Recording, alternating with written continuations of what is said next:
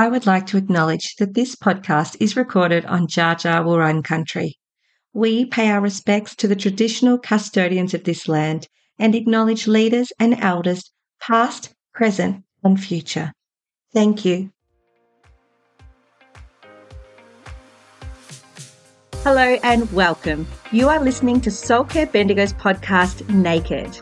I'm your host, Gail Wilson, and together we will go through a series of storytelling, conversations and strategies about leaning into life's lessons, the good, the bad and the downright painful, as we journey back to ourselves and back to our intuition. Through the lens of witness and reflection, we will work our way through a series of raw, stripped-back, relatable topics and personal experiences. There will be laughter, tears, and the occasional swear word because, hey, life is too short to hold back. So come along with me on this journey and let's talk life. You can follow and subscribe to Soul Care Bendigo's Naked to get notifications for upcoming episodes as they land in your space. So lend me your ears and your hearts as we go through this journey together. Hello, my beautiful, loyal Soulies family. This episode is the downright painful. And as always, I mindfully offer a warning. This episode contains explicit details. I do not believe it to be suitable for children. I tell you this with peace and grace, but this story still needs to be told, even if it makes you a little bit uncomfortable.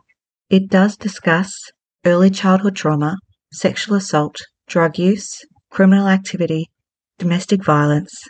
Please, when you listen, can you do so with compassion and a real thirst to understand the other side of the story of drug use? Thank you. Hello, Soulies, and welcome to another episode of Soul Care Bendigo's podcast, Naked. This is part 2, and you're joined again with my awesome sister, Krystle, who since the last episode has actually turned 40. Hooray! Hooray! So this is part 2, and I have named it Finding Her Way Home. So this whole theory with this podcast was about my sister being able to tell her story her way in her own words. So welcome back, Krystle, for episode 2. Thank you. This is exciting. It's not so gloomy. No, this is going to be a bit more upbeat. Last episode, we heard all about the challenges that you faced through drug addiction and where that took you, the road you went down, the loneliness, the darkness. And this episode is all about coming back to the light. Yeah. Because you can come back. And that's the number one thing that I really love, how you do that hashtag on a lot of your sobriety posts when you talk about your sobriety and you give your time frames and you do that hashtag. We can recover. Yeah. Yeah, because most people think that once you're a junkie and that far down the rabbit hole that you will not come back. So, yes. Okay. So let's talk about, we took off last time that you'd hit rock bottom. Yep. Things were very bleak. Mm-hmm. You'd had a couple of near-death experiences from some domestic violence situations. Yes. Terrible, terrible pickle you were in. Yes. It was on the other side of seeing what it was like to have a loved one that was an addict. Yes, that's right. And that was my wake-up call of, wow, okay, I know he loves me. I know he's in there, but he's so in love with this drug and addicted to this drug that he's not him anymore. And I used to have a nickname for him when he'd change into that persona when he'd use, because his whole mannerisms and the way he looked at me, his facial expression, everything about him was different. He was like, one day he walked out of the bedroom and I was scared because I didn't know it was him because he'd just gone in and used and he come out a completely different person. And that's when I realized, okay, this is what it's like. Yeah, and that gave you the lens of compassion. Yeah, gave me like, oh God, this is what I've been doing to my own family. Yeah, okay. And I didn't see it. No. So what do you think, I have a lot of families who come to talk to me about their relatives that unfortunately have developed a drug addiction. Mm-hmm. And they often say to me, do you think jail's the right thing for them or what's the right place? So I don't want to talk so much about the prison side of it, but sometimes we begged for help for you for a long time. We could not get you into a rehab facility. No doors were opening for us. It wasn't until you committed crimes and the police stepped in that any kind of intervention was offered to you. And basically, that was just to keep you out of prison. Yeah. I don't want families to have to get as bad as ours before there's some sort of help. Yeah. So please talk us through the process of how the police helped, what they offered you. You know, obviously you wanted to reject some of that. Yeah. We spoke about how you were able to dodgy up some of your drug tests to get through the system still and still try to have your cake and eat it too. Yes. But once you hit rock bottom and you realize that I don't want to do this anymore, I want my old life back, I want my old self back, what then? Tell us on your way home how that happened. Okay, so I had gotten clean. I started getting clean again. I met a new guy. My previous partner had gone to jail for domestic violence, and I was in a pretty bad place. I came back to Bendigo and skull fractures, broken nose, broken eye sockets. I had 2 broken hands that were in full cast. I was an invalid. I could not do anything for myself. And I started kind of taking the spiritual route of meditation and stuff like that with a lovely local lady who was just amazing. And I remember her still saying that she walks into this workshop and she saw me there, battered and bruised, 2 broken hands. And she's like, all I just saw was an angel sitting there with a halo. And yeah, we became fast friends, and that became a good source of me getting clean, just concentrating my body on something else. I then met another man. I fell pregnant very fast, which was amazing. I always got told, you know, very low chance of me having children. Definitely picked from heaven, from our dad, that I was not going to have children. And then, yeah, I fell pregnant very fast with this man. And I didn't know I was pregnant, and I was doing really well. I was running every day. I was doing really, really good. I started putting on weight, and this man was a bodybuilder for a very famous crew in Melbourne. And I just said to him, you know, no matter what I do, I cannot lose this weight on my belly. Can I just use again for a second just to get rid of this weight? And he's like, I really don't want you to. He goes, I've heard stories about what you're like on it, and I really don't want you. So I just don't know how to get rid of this. And then we had to go back to my GP in Gisborne, who was treating me for post-traumatic and all the trauma from my ex. And she's like, let's just do a blood test and just see what comes up. And she did a blood test and she did a urine test. She goes, we'll just do a pregnancy test just for shits and giggles. And we did a pregnancy test, and she's like, that's a very strong positive. And I remember just both of our faces dropping like, what? And him just sitting there looking, he's like, okay. And he's like, I'll just go wait for you in the waiting room. Like, don't leave me. Obviously not something on your plan because you'd been told so many times you couldn't have children. You'd had ectopic pregnancy. Yeah.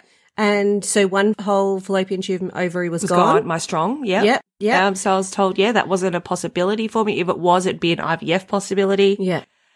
And let's face it, during my drug addiction years, I also had a very, very high sex addiction. Yeah. And I never fell pregnant. Like, when I was younger, but it was after the ectopic, I just did not fall pregnant. So I was just like, well, this can't be. She's like, no, it's positive. So that took a little bit of sinking in, that I realized, well, that's why I can't get rid of this belly. And I did. Baby. And it was, and she showed straight away from even 6 weeks, I had this belly bump. Yeah. Like very prominent bump that was, granted I was very small then. Yes. But I had this very prominent bump that I'm like, well, I can't hide this. She's there. Hello. Yeah. So she set you on a course of, you know, moving back to the healthier way. Yeah. And were you working back at this point again? No, I still wasn't strong enough to be working mentally. Yes. I was a mess. Yeah. Like, it's only been the last 18 months that I've actually been strong enough to work with my depression, anxiety, post-traumatic stress and everything. That really took a toll on my mental health. And it still does. Like, some days I still have to close the curtains, have a movie day on in the couch, just can't deal with the world. And that's okay. They're okay to have those days. They're getting less and less, but they are absolutely fine to have those days. Okay, so did you attend rehab prior to finding out about your pregnancy? No, I went to detox. Yes. And I did Which that. is through who? How can people access that? So it used to be back in the day, you could just go to a rehab or a detox, be transferred from a hospital and you'd be taken straight in. So you'd be taken in through ED? Yeah, but that is not the case anymore. There is a long hurdle you have to go through to get to it. You have to call this company that's called AXO. They're in Bendigo, and they're an intake organisation that you call them. They put you on an intake list. Every Tuesdays they have a staff meeting and they go through and say who the new intakes for the week. And then they'll link you in with a Salvation Army or one of those ones. Yep, community organisation. Yep, that will get you into doing the weekly meetings if you need it more often, like daily, every second day. They will do that for you. They're amazing. They'll link you with that, and then there's the waiting list. Okay. Then they got to go to a detox center first. I have been 7 times to the same one now, and when I tell you this place is like a day spa, it is absolutely lovely. It's at the St. Vincent de Paul Hospital at the bottom there. It's called De Paul House. Yes. And the food, the activities, like one day you're doing acupuncture, the next you're doing yoga. Then you've got meditation regularly every day, 3-course meals that are just huge. Yes. Absolutely huge and delicious. And you're all given responsibility again for the 7 to 10 days that you stay there. So whether it be you're on dishes for the week, you're on kitchen duty, you get your own room. I'd always be maybe one of the only girls in there. There was always a lot of boys in there. And the staff, from when I started going there to my final one there for alcohol, they're amazing. They remember you. They know you. They remember everything about you.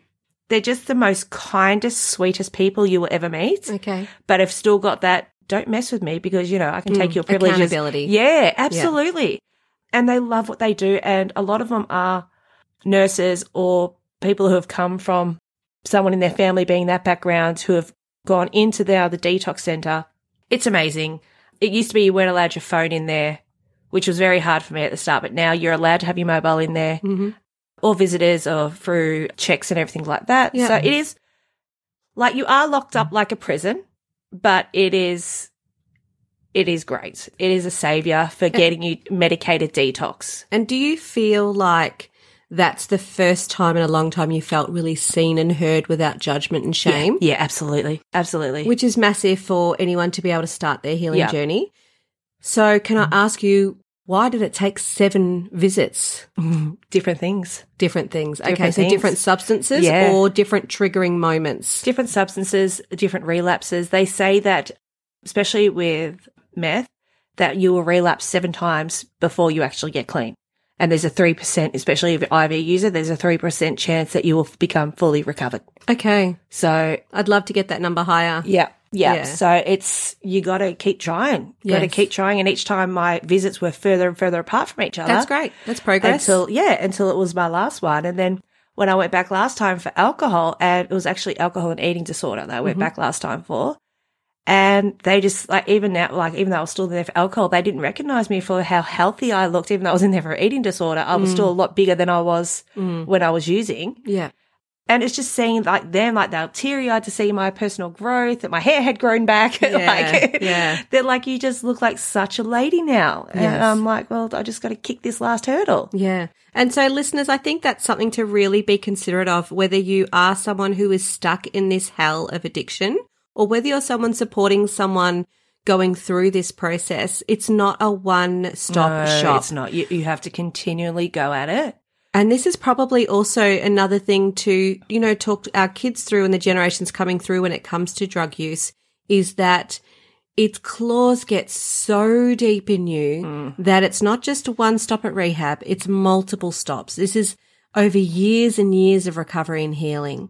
And as you said, you've awoken this spiritual comprehension of the universe, something much bigger than yourself and your circumstances, which then lets you be able to hear other people's points of view or experiences.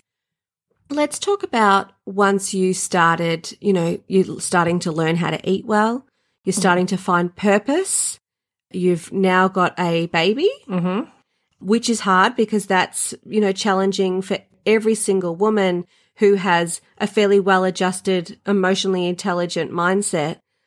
But for someone like you who has post-traumatic stress, multiple personality disorders, you're still challenged with the drug addiction and alcoholism, you're still fighting your sobriety, then you throw a newborn in there and life all of a sudden is much harder for you. I think the one thing I recognize with anyone who's been in your plight is the need for sleep. Yeah. And that isn't always possible with a newborn. So then did you find, okay, I can't keep all the balls in the air? That's when I relapsed for the last time. Okay. Yeah, just before she turned 1. I'm like, how do women do this? How do they keep this baby fed, make all the baby food at home, keep this washing up to date? How do they do it with sleep but still make themselves look good? Which I was not looking. I look like a bag lady. have the house clean, spotless to the standard that it needed to be at. By whose standard, though? And this is the pressure that women put on themselves. Yeah. Whose standards are we following? Yeah. Because the people who love you, who come around, shouldn't give a shit, and in fact should just pull their sleeves up and just wash your dishes for you. Yeah, yeah. And that can't happen all the time. That was my control. Like, no, we just won't catch up today, and I just wasn't letting people in. Okay. Because I was just overwhelmed. Sarah also had some health issues at the start with her epilepsy and that, so she'd have seizures during the night, and just trying to keep on track of that, and trips to the Royal Melbournes, and it was a lot. And I relapsed, and I was so angry at myself when I did it. I was so angry that I'm like, what am I doing? Why have I done this? Why would I open that bag of worms again to go down this path again? You felt like you had no other option? I just thought that, Or do you think you could control it? Yeah, well, it was just the only way I got everything done. But I knew what I was like when I used. So I called DHS and I reported myself. And I said, I really need help. I've relapsed again. I have a violent tendency when I relapse. I'm a very hard drug user in the past. I need help. I've got a newborn at home. Help me. A new baby at home. Help me. And they were amazing. They were over the next morning. I called you and I said to you that I remember sitting on the back step. And I'm like, I need to tell you something. You're like, what? And I told you, but I've got a plan. I've called this person. I've done this, done that. And you're like, okay. Because we'd only probably started reconnecting. So let's just go back just to that stage. So for me personally, folks, I had, I'd put all my brick walls up. Krystle had left my life totally. Like had gone on and had children that she'd never met. And I was the sibling who couldn't tolerate her or her shit at all. And then slowly as I started on my spiritual journey and connected more to a faith with who I call to be God and the universe around me, and I just kept getting these messages that were coming through as I was having my medium downloads. And the one thing that kept coming through was that Krystle was sober. And she was catching up with my mum, who had allowed her some grace back into her life again. And, mum would come to me and say, oh, she's doing really well. You should really love to see you. And of course, as the hurt sibling that had so many boundaries in place, I was like, nope, don't want anything to do with her. I wish her no ill. I'm glad she's doing well, but I've got nothing left to give. And now I've got kids to protect. And then I just kept having these dreams, and Krystle kept coming into them, and I just couldn't deny. And then the final straw was when I was having a prayer one night and God came to me and said, how long does this person need to be sober for before you'll stop treating her like a drug addict? And I kind of thought, well, fair point. She has been sober for quite a long time now. And in that time, I had been on the side researching drug use, drug addiction, what happens to the brain, what it's like to come back, what you need to come back, and kind of getting a picture of, who or what I was even likely to be able to be for her if I opened up and let a little bit of lightness in on our relationship again. I suppose in the olden days you might call it the olive branch. Now, I knew I didn't really have anything to do that I needed to apologize for Krystle for, and yet in some ways I also did. It was also that I walked away, and yes, I had to do that at the time, or I disconnected, but I could have sent some text messages along the way. I could have said, hey, I'm still thinking of you. I still love you. When you're well, reach out. In theory, that could have worked. But like you said, that person who in the darkest moment was just on survival mode and would have just used that to every bit of the reasoning, I now have come to peace in the role I played with Krystle in her darkest moments. But equally, I have to be accountable for the role I could play in her healing and contribute to the healing for her and for the rest of society as we move forward. And so I remember texting mum and saying, okay, I'm ready. I'm happy to have a cuppa with her. Well, it's like mum was told it was Christmas and you're 3 years old and Santa's coming. She was so happy. And I remember the first time we saw one another, we met on neutral territory and we caught up, and we hadn't seen each other since our dad had died. And before that, it had been many years. So it was basically just about rebuilding a relationship again. But from the very start, I put some very firm rules of the game of what it would be to be in a relationship with each other as siblings, but also as friends as we built the trust back up. So I had a few things that I set down, which, don't ask me for money and I'm happy to help out with groceries. Don't ask me to get you medication, all sorts of things. because Krystle was so fragile, it was even about creating boundaries of when she could contact me. So you can reach me up until 10 o'clock and you can text me and I'll be there for you. But after that, I need to sleep and I can't have you in my head. So it's kind of like, you know, if you ain't vomiting or bleeding, don't contact me. Which is sort of something that we sort of joke about saying to our kids when we're having a little bit of time out in the garden, you know.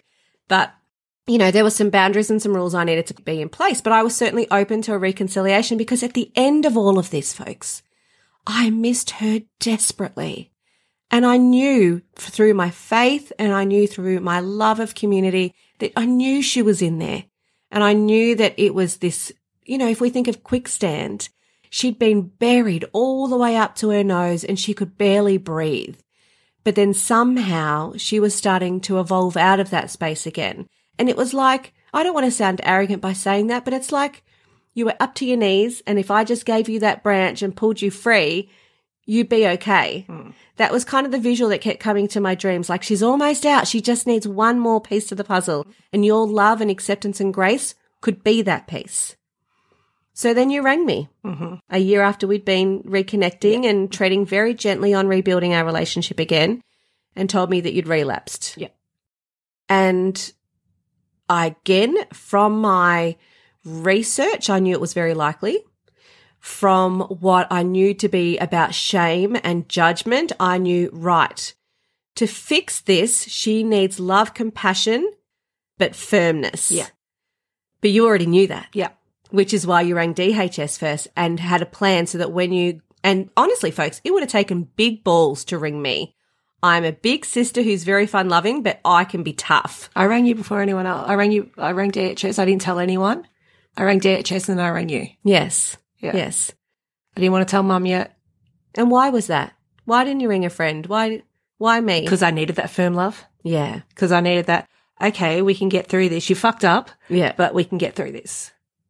And it was. And like a lot of people say a lot of nasty things about DHS and they stole my family, did this.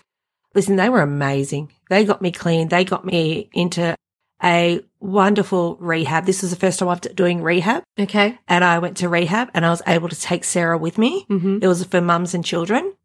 So DHS have stepped in. Yeah. You've been put into a fantastic facility for mums and children. Yeah. And Sarah came with me. So tell me about this facility that you were given access to. So it was a former retirement village that they had transferred into a rehab for mums and children.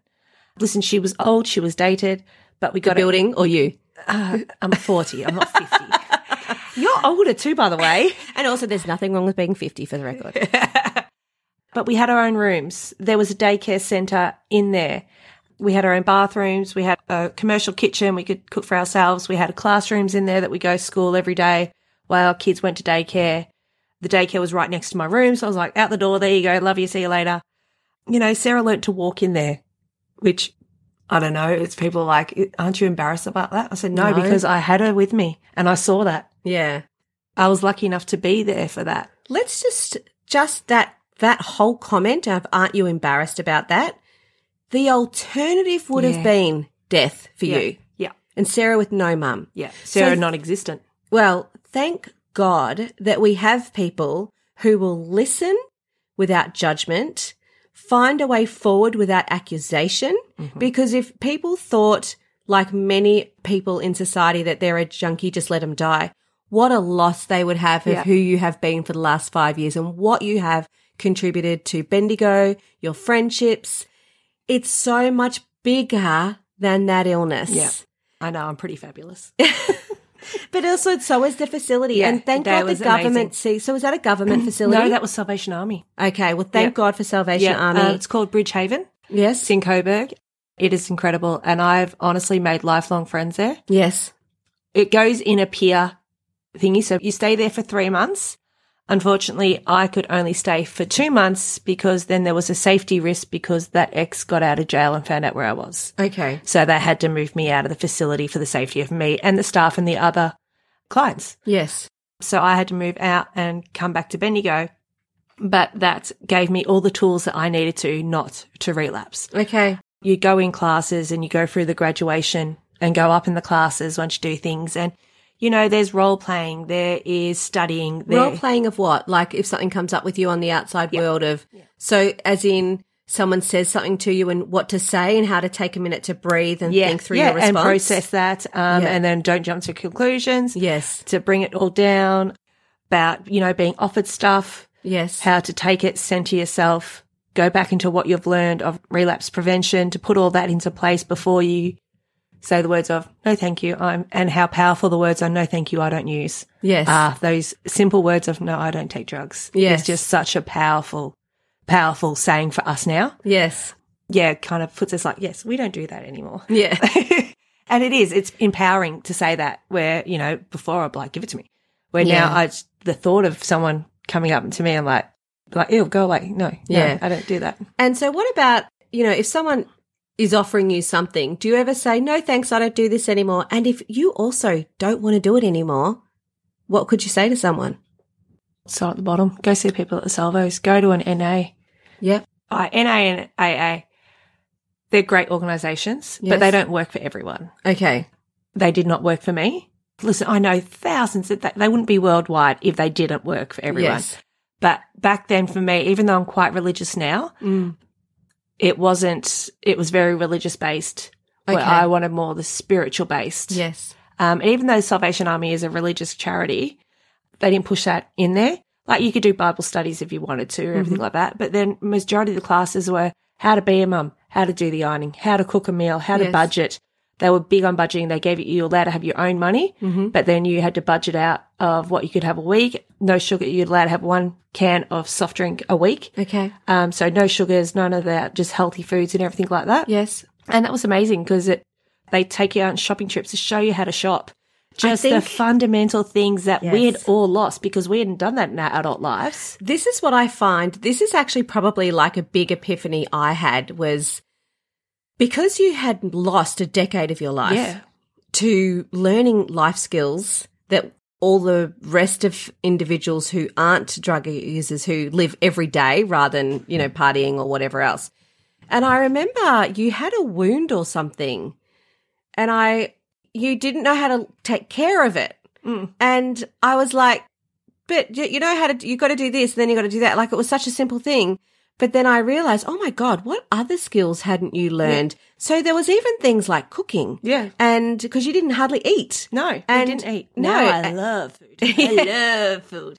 I love food and sleep are the 2 things I never had. Yes. I like my 2 favorite things now. I'm like a cat. But I think that's another thing that if you're supporting someone who has been a drug user for, an extended period of time, it literally is taking them and teaching them as if they're a child again. Oh, yeah. So, to make a phone call, to book an appointment. Yes. To open your mail. I used to have huge anxiety about opening my mail because it's all bills. So I'm like, we'll just push that away. And then I'm like, why don't I have electricity? Yes.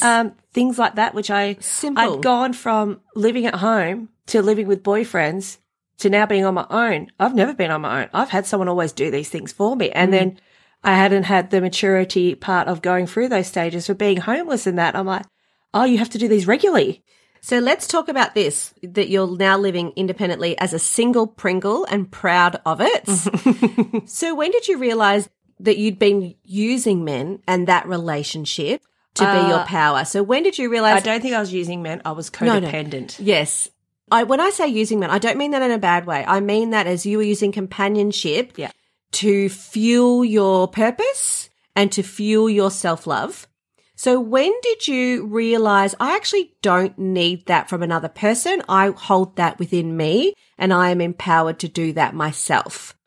When I fell pregnant and I pushed a baby out by myself. Yes. I was like, everyone's like, do you want any, like mum? Yes, my mum was in the room, but she wasn't. I had this room. Don't look at me. Don't talk to me. Don't touch me. Stand in the corner. I'm like a shrew when I'm in pain. I just go to bed and just lay there and like, don't touch me. Yeah. Again, because you haven't learned how to manage pain. No. And having people close to me for trying to help me is like, get away. Yeah. For visual reference, I'm hitting my sister and pushing her away right now. Yeah. So doing that was just like, okay. And then all of a sudden I'm in hospital with a new baby. And I remember. And the dad is not present. He is not. He left during the pregnancy. That's okay. Yeah, that is. That's fine. That's okay. We're moving on past that. There's no issue there. Hashtag breaks down his tears.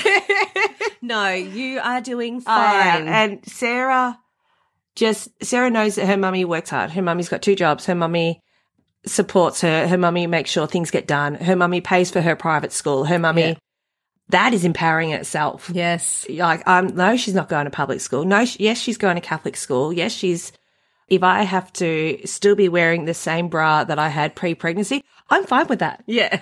If I have to, go without, God, thank God for Afterpay, but, if I have to go without, I will. I will not eat. So what is the drive that you think, giving her all of that, what are you trying to avoid? I know I probably won't have much to leave Sarah when I pass. Because, again, you have a whole decade of no asset building, no wealth generation. No super. Only debt. I've paid off all my debts, so that's gone. Yes. But at the same fact, rent is huge, and you're doing it on your own for a 3-bedroom house. That's huge. And then bills, and then everything on top of that, car, insurances, it all adds up. And that's my power, is like, I can pay my bills. Yeah. That's all done. I know it's done. Private school, everything adds up. So the reason you feel is that I want to spend money on her education to set her up for life. Okay. So her money on her education, on her extracurriculum, all that stuff. I want to spend money on that, not leaving her a chunk of money to set her up for life so she's prepared to go into the world. Okay. And again, that's all about her avoiding what you experienced. Oh, absolutely. That's the deepest core, is that please don't do it the way I did it. Yeah. Yeah. She's educated on all of that. She knows all about drugs. She knows about alcohol. She knows about a lot of things that little 6-year-olds shouldn't know. But my theory is that I was never educated on that growing up. Yes. And it was always glamorized to me. Yeah. I don't want it to be glamorized to her. Yeah. I want to know this is the real life. And we have a neighbour across the road that we've known since she was 10 weeks old that is in the midst of spiralling at the moment, rock bottom. And this is someone she's always been close with, leaving the house regularly. This is all happening. And she sees that he's a different person now, that his body's changed and he's... And might I add that the rest of the street is absolutely lovely. It's gorgeous. There's just one fellow who is so far heading down the rabbit warren. And I suppose the reality is it's hard to watch, it's hard to witness. But this is then an awareness that you feel very passionate about providing her. Yeah. But equally that this fellow has to go on this journey. He does. To find his way back. Past. He knows that we will be there for him. The whole street will be there for him. Yeah. That will love and support him when he gets the help. Yeah. But at the moment, like I did, we're stepping back from you. And good luck. Yeah. I hope you ride that coaster with your arms in under the rails. Yeah. Yeah. And let's talk about, so you found your spirituality. Can you tell us a bit more now as we get ready to finish this episode? What's your wellness? What do you do for your self-care? Because as we know, when anyone has an addiction, sleep and eating count. Beyond that, what do you find? Because you're still living with the aftermaths of being a drug addiction. It doesn't ever really go away. And definitely you get better at talking back to it, to tell it to pipe down, or I don't need you, you're a liar. Do you talk to the cravings as a third person? Do you journal down? Like, what do you do to help yourself stay away, stay on your lane, stay focused? If I'm struggling, I go out bush. Me and my daughter, we go out and we hike. Yes. We go bushwalking. We love it. And So grounding. So that's grounding back in with nature. And we'll go barefoot. Yeah. Yeah, we'll go barefoot out there just to feel the earth, to get out there, to be back in nature. It's a good thing for both of us. We've got numerous different tracks around Bendigo that we go, depending on the severity of my cravings and my mental health that day. Yes. And now with the new puppy, the puppy is in tow with us, coming along. Friends come when they know I'm struggling. They're like, come on, we'll take you out bush. Yeah. Yeah, I've got an amazing tribe around me now. Which you hand selected. I did. And some of those are also people who have recovered from. Absolutely they are. Yeah. So and it's interesting because obviously we had my birthday the year before last, I think it was. And it was probably the first time you'd been integrated back into my friendship group, who some of them had never met you before, only ever heard of you. Yeah. And some of them knew you before you got sick, during your illness, and you had to fight to get back to that friendship. Yeah. And I remember you having so much anxiety about coming out to dinner. Listen, your Richie Rich friends are a little bit intimidating. No offense, girls, but you are. We're not actually Richie Rich. It's You just are total Richie Riches. and you're intimidating. And we're a bunch of hairdressers who love glamour and we do our hair. We brush our hair. Is that what you mean? There's two types of people I've never got along with. It's hairdressers and footballers. And they're both cliquey people. Oh. I do well with click. No offense to all the hairdressers out there, especially mine. Alicia, you're amazing. But she's not cliquey. No. Well, that's, I suppose, it's just, again, you missed out on a decade of forming friendships in workplaces. And I think, you know what? They are lovely girls. They are. But they're so protective of you. Yes. And that's what I know the core value is of they're like watching me like a hawk. Is she going to do anything wrong? Is she going to hurt her again? Is she going to break her heart? And they are. They're protective and they're like a little army around you. And that's fantastic. Yeah. And I can see where the standoffishness comes from. Mm. But the same fact's like, hey.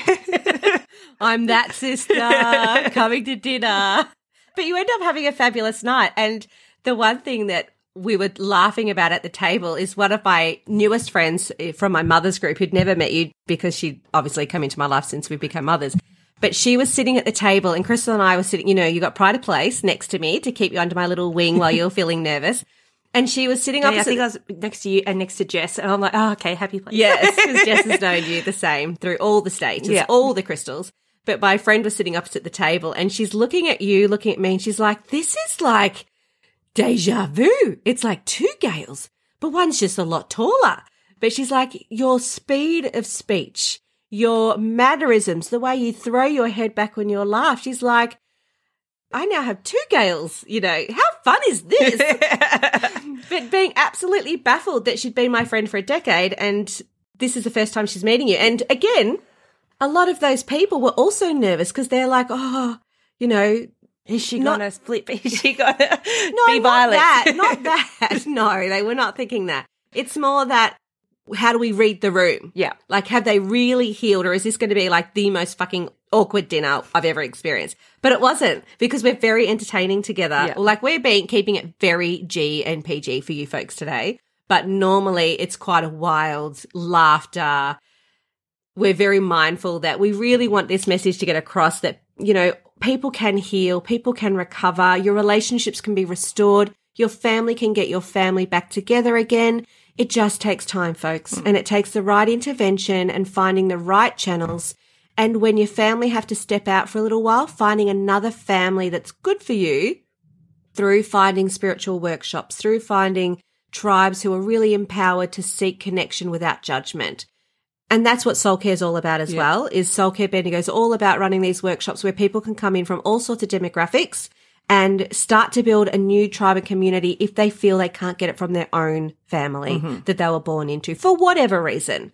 So I just am so thrilled, and celebrating your 40th birthday was so much fun. So Richie, all your flowers, all the balloons. You know, it's about time I do something like that for myself, and it was. I did feel very fancy. Yes, it was great. And it was lovely because all the alcohol was non-alcoholic, the champagne. Now, how good are they? It was a great sober event. I would really highly recommend far more sober events. Yeah. Because that non-alcoholic champagne, not champagne, was fantastic. Yeah, and the cocktails and the beers. And while we're talking about sobriety, I want to give a plug to a little Bendigo store that's local. Please tell us about it because I think there should be more non-alcoholic events around. Okay, so Zero Liquor is the first non-alcohol-free bottle shop in Central Victoria. Absolutely amazing. It's at Strath Hill in Kennington. You go in there, anything you can think of, from spirits to cocktails to beers to champagnes to wines. Anything you can think of, you can get in there, and absolutely zero alcohol. It is amazing. And what's the name of it? Zero Liquor. It's next to Top Dog Liquor. Yep. So it's got an alcohol bottle shop next to it, but then it's got a whole store dedicated to absolutely zero alcohol.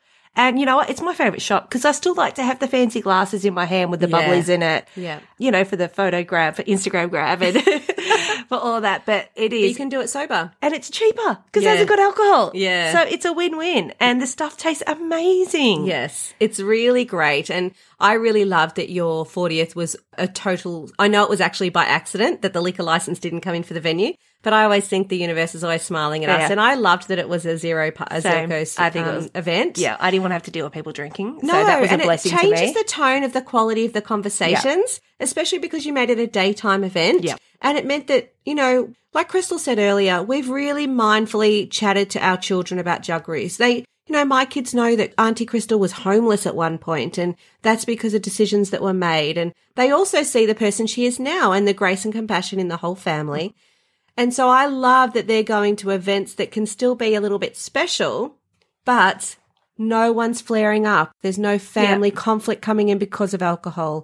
It's all just really loving and just really pleasant. Just good people, good energy. Good energy. Yeah. And that's actually what alcohol is energy. Yeah. And that's what it fires up in our bellies and in our brains.